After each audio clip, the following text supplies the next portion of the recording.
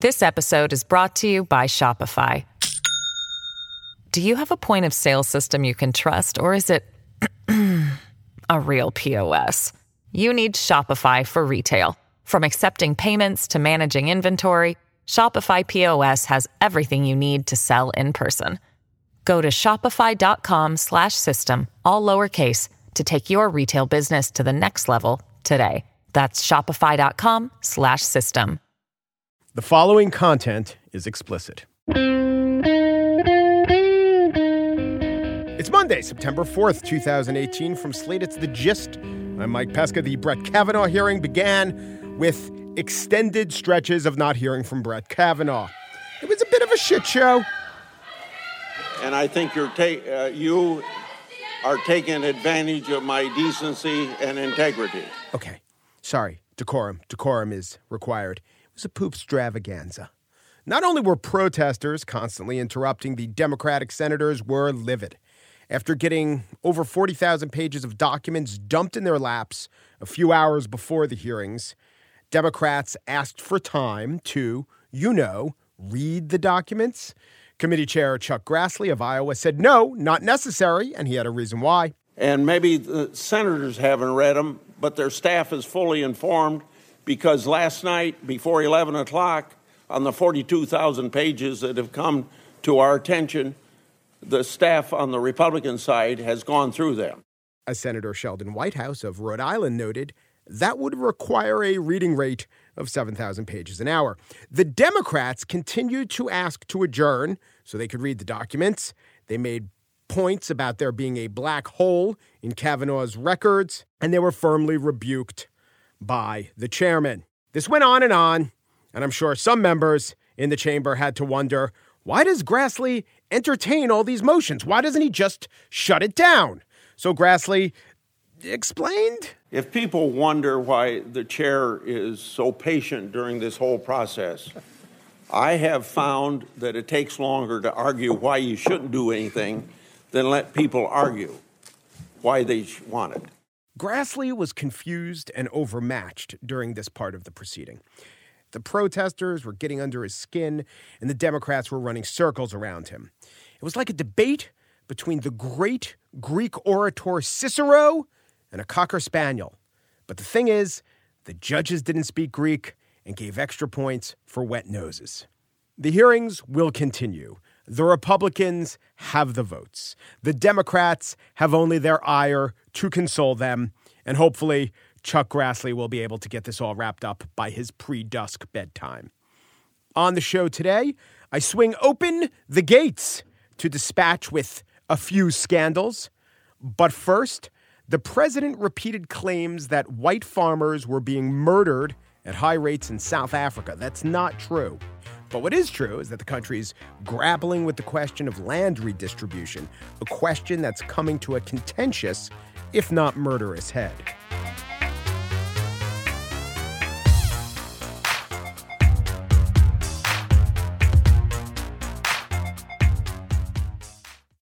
This episode is brought to you by Shopify. Do you have a point of sale system you can trust, or is it a real POS? You need Shopify for retail. From accepting payments to managing inventory, Shopify POS has everything you need to sell in person. Go to shopify.com/system, all lowercase, to take your retail business to the next level today. That's shopify.com/system.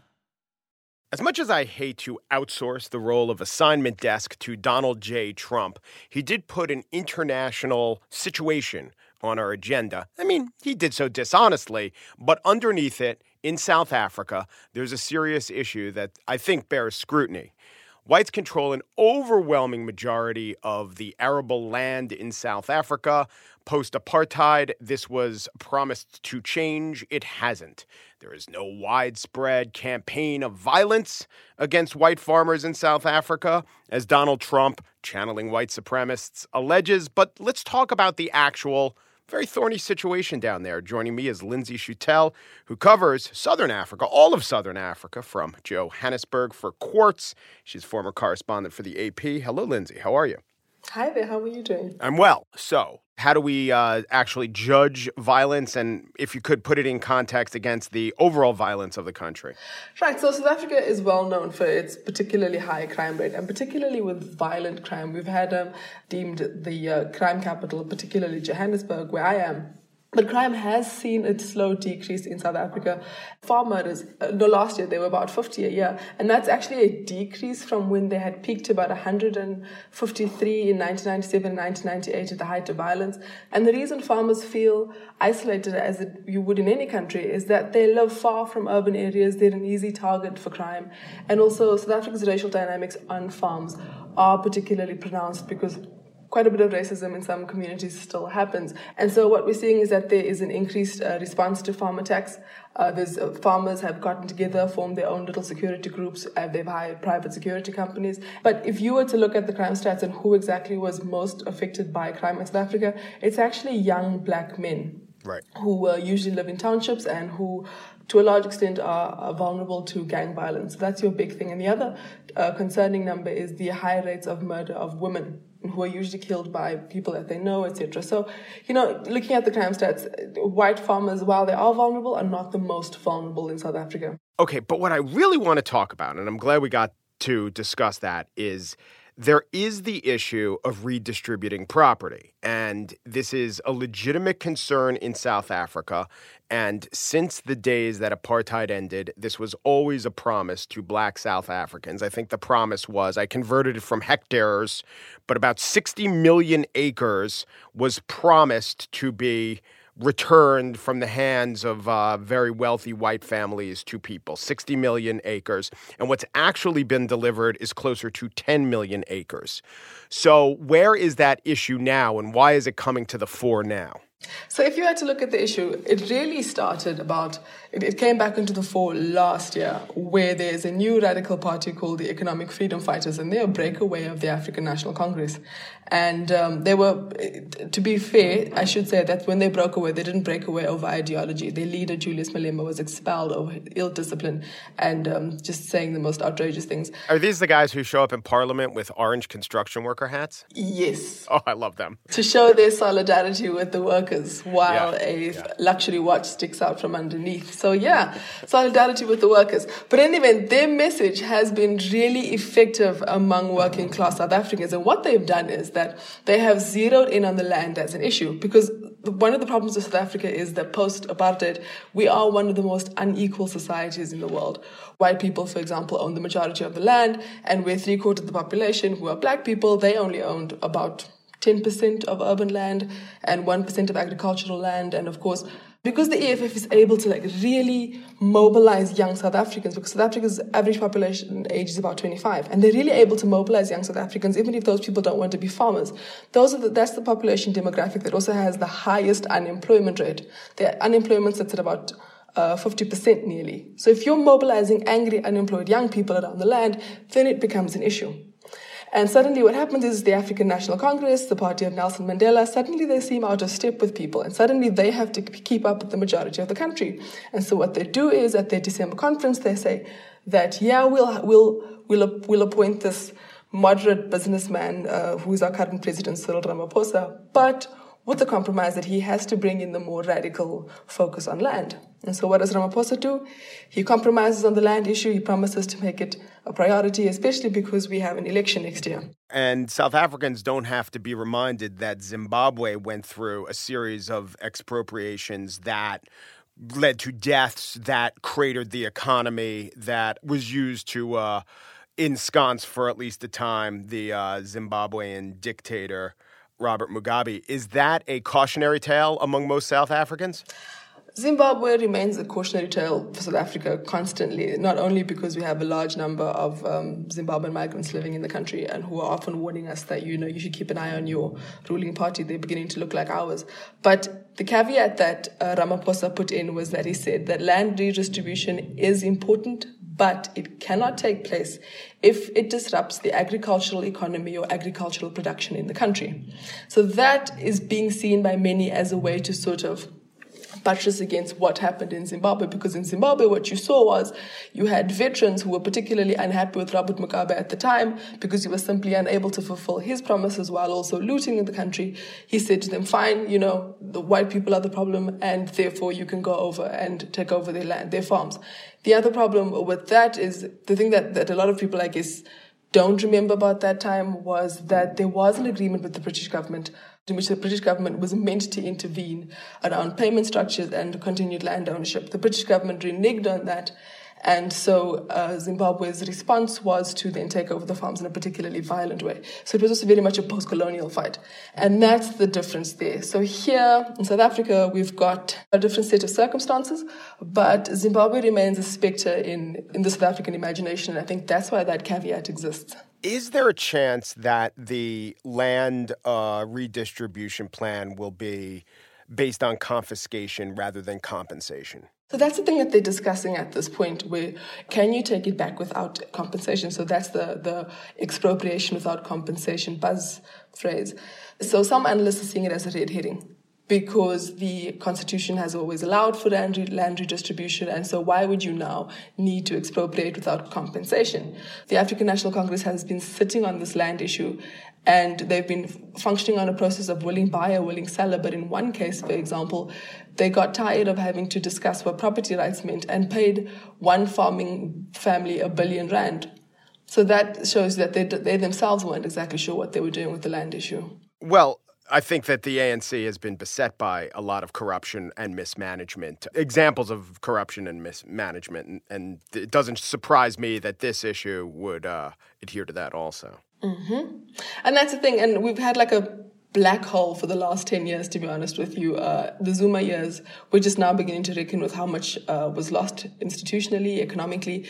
So, during those last 10 years, the land issue was not the only one that was shelved for looting. Yeah. What we call state capture. And we should say R1 billion is $65 million? Mm-hmm. Yeah, so if it's a red herring because, of course, the owners will be compensated, but then there's the thorny issue of how much compensation. South Africa is not a poor country. It's in the G20, but it's not exactly a rich country with a lot of extra money sloshing around. Where are they going to get the money to compensate enough farmers and landowners so that the land can be redistributed? And are there any kind of forward-looking, clever plans to include, say, in the international community or even the United States, who seems at the moment very, very concerned with this problem? I'm shaking my head because, quite frankly, there is no clever plan. South Africa, just in the last, so we went into recession today, and congratulations!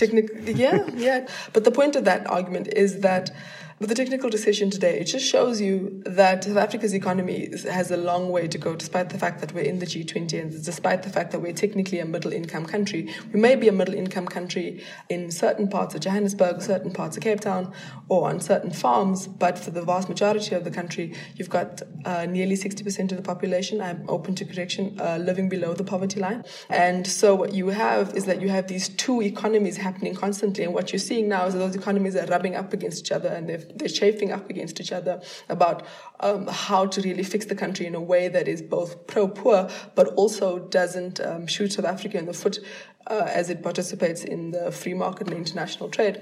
So, for example, we're seeing the public service discussing the fact that they may have to lay thousands of people off because they simply don't have the money and they're bloated and no longer an efficient system. So a country that has to lay off thousands of public servants, that's not a country that can pay out farmers, to be completely honest with you. And even as this discussion continues, we're not seeing any clever plans from the government just yet about how exactly they're going to work this out. Lynsey Chutel covers Southern Africa from the base of Johannesburg. Lynsey, thank you for helping us drill down on this topic. And you may have heard the drilling in the background there in Johannesburg. Let's hope that's contributing to the economy. Thank you. God, I hope so. Thank you.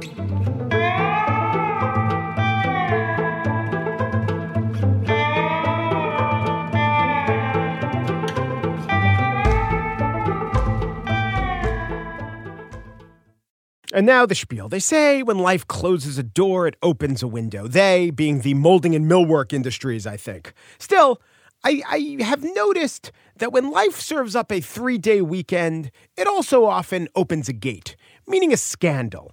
A nice Labor Day weekend mini-scandal. What used to be tagged with the suffix gate. Now, have you noticed that under the perma-scandal Trump administration, we have basically dispensed with gates? Well, there's former Manafort deputy Rick Gates. The special counsel dispensed with him. But we used to name all our scandals Gates. Listening to Slow Burn, I was reminded of Travelgate and Filegate. The New England Patriots had Spygate, and New Jersey had Bridgegate. But no more gates under Trump. Just the less fun and bouncy Emoluments Clause and the Foreign Corrupt Practices Act. Anyway, there were actually some nice, digestible scandals over the last 3 days, and I am here to help you digest them.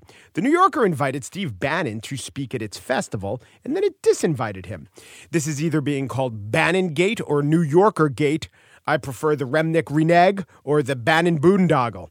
But whatever you call it, I will now offer the pithiest way to think about it and then let us never refer to it again. Here we go. The New Yorker is a journalistic institution. Its purpose is to inform, and as such, The New Yorker should interview Steve Bannon. The New Yorker Festival is a cultural institution. Its purpose is to instill a warm feeling of erudition within its attendees and therefore probably should not invite Steve Bannon. Editor David Remnick made the wrong call at first, thought about it, then got it right. Let's move on. Next is Zito-gate. Selena Zito is a kind of a journalist whose shtick was rewarded in 2016. So for a long time, she has been reporting on the real people of the real state of Pennsylvania, consistently finding they are really fed up with the status quo. She also helped us see Donald Trump as a person who the real people take seriously, but not literally, which seems like a clever construction until you reach second 8 or second 9 of having pondered it. Zito-gate concerns the real people who she quotes in her book. Zito held them out as longtime Democrats or Obama fans who were newly turned off to the Democratic Party and therefore turned on to the charms of Donald Trump. The only thing is that at least half a dozen of these figures were actually Republican officials, sometimes decades-long elected Republican officials who she was pretending to be just Joe and Jane dirt under fingernails machinists. It shows that Selena Zito is a little dishonest or a little lazy or a little of both. She was exposed on Twitter, but CBS still saw fit to have her on this weekend. It so valued the sage insight that Selena Zito provides into the real people. Face the Nation host Margaret Brennan did give Zito a chance to respond to the allegations, I shouldn't say allegations, the facts, the documentation that so many of the people she quotes have long histories in the Republican Party, even though they're supposed to be newly minted Republicans. So here's what Zito said. It all began through a series of tweets by an anonymous troll. And as the internet goes, it just expands and expands and expands. I addressed with the questions that were asked to Ashley, and also I put my own personal tweet out there addressing each issue that this anonymous person did. Well, yes, it may have started with an internet troll, definition of troll being people who cause Selena Zito discomfort, but it was amply documented by many, many journalists, chief among them Ashley Feinberg of HuffPo. Did it expand and expand? It did, because of the internet. Well, insofar as the internet was the repository of the documentation that showed Selena Zito to be dishonest, sure, I guess you could blame the internet, but had people, not the real people, but journalist-type people, taken those words that eventually wound up on the internet and wrote them on parchment and set them adrift in a bottle, she'd still be dishonest and lazy. I have no idea why CBS had Selena Zito on and then allowed her to be the one who got to define the nature of her dishonesty, which she did dishonestly. But anyway, don't listen to me. This is a podcast. You can't trust podcasts. They expand and expand. So that was a real gate, that Zito gate. But do you recall the greatest gate of them all? Perhaps you heard about it. The news out of Newark, New Jersey. Fox 5 was on the scene. Popular hip-hop artists like A Boogie with That Hoodie, PNB Rock, Funk Master Flex, and others were supposed to take the stage. Instead, A Boogie with Dat Hoodie was asked not to boogie on that day. Reporter Jessica Formosa had more. 1,200 tickets were bought, but last night Dexter Thomas, the promoter and organizer of the concert, says he got a call from Newark police saying the concert had to be canceled because someone threatened to shoot and kill A Boogie with the Hoodie and fans. They said they would shoot up A Boogie with the Hoodie, and just to get to him, they would shoot up the entire venue. A venue with the death threat is a tense situation, to be sure, but the concert's promoter was not having it. I don't understand that. I mean, these rappers, they get threatened every day. True dat. And Fox 5 then put a button on the incident. And Fox 5 reached out to the manager of that rapper, A Boogie with the Hoodie. So far, we have not heard back. Authorities later claiming they were specifically concerned about local narcotics traffickers staging a drive-by, or as they call it, a druggie with a buggy. Though others claim these so-called drug dealers were merely recreational users of small amounts of marijuana. A newbie with a doobie. It's rap. This is all about rap and fear of rap, isn't it? Fear of hip-hop. Fear of a black planet. And it's why the back-to-school hip-hop show needs to rebrand as the New Yorker Festival. An erudite talk with the president's legal counsel, paired with celebrity chef David Chang. That sounds highbrow. No one could object to that. But were you to call it a Rudy with a foodie, oh, look out, seems dangerous. Lawrence Wright, he writes for The New Yorker. He wrote The Looming Tower. He won a Pulitzer Prize for that work. But had he named that book, not The Looming Tower, but A Jihadi Who's a Saudi, then yes, it brings about a frisson of danger, does it not? And I'm sure at the New Yorker Festival, a talk with Gwyneth Paltrow would just sell out, especially if she were to discuss how fecal transplants improve the gut biome. But if you rename that thing, A Snooty Beauty Replaces Duty, that'll get shut down by city, state, and federal authorities, to say nothing of the Board of Health.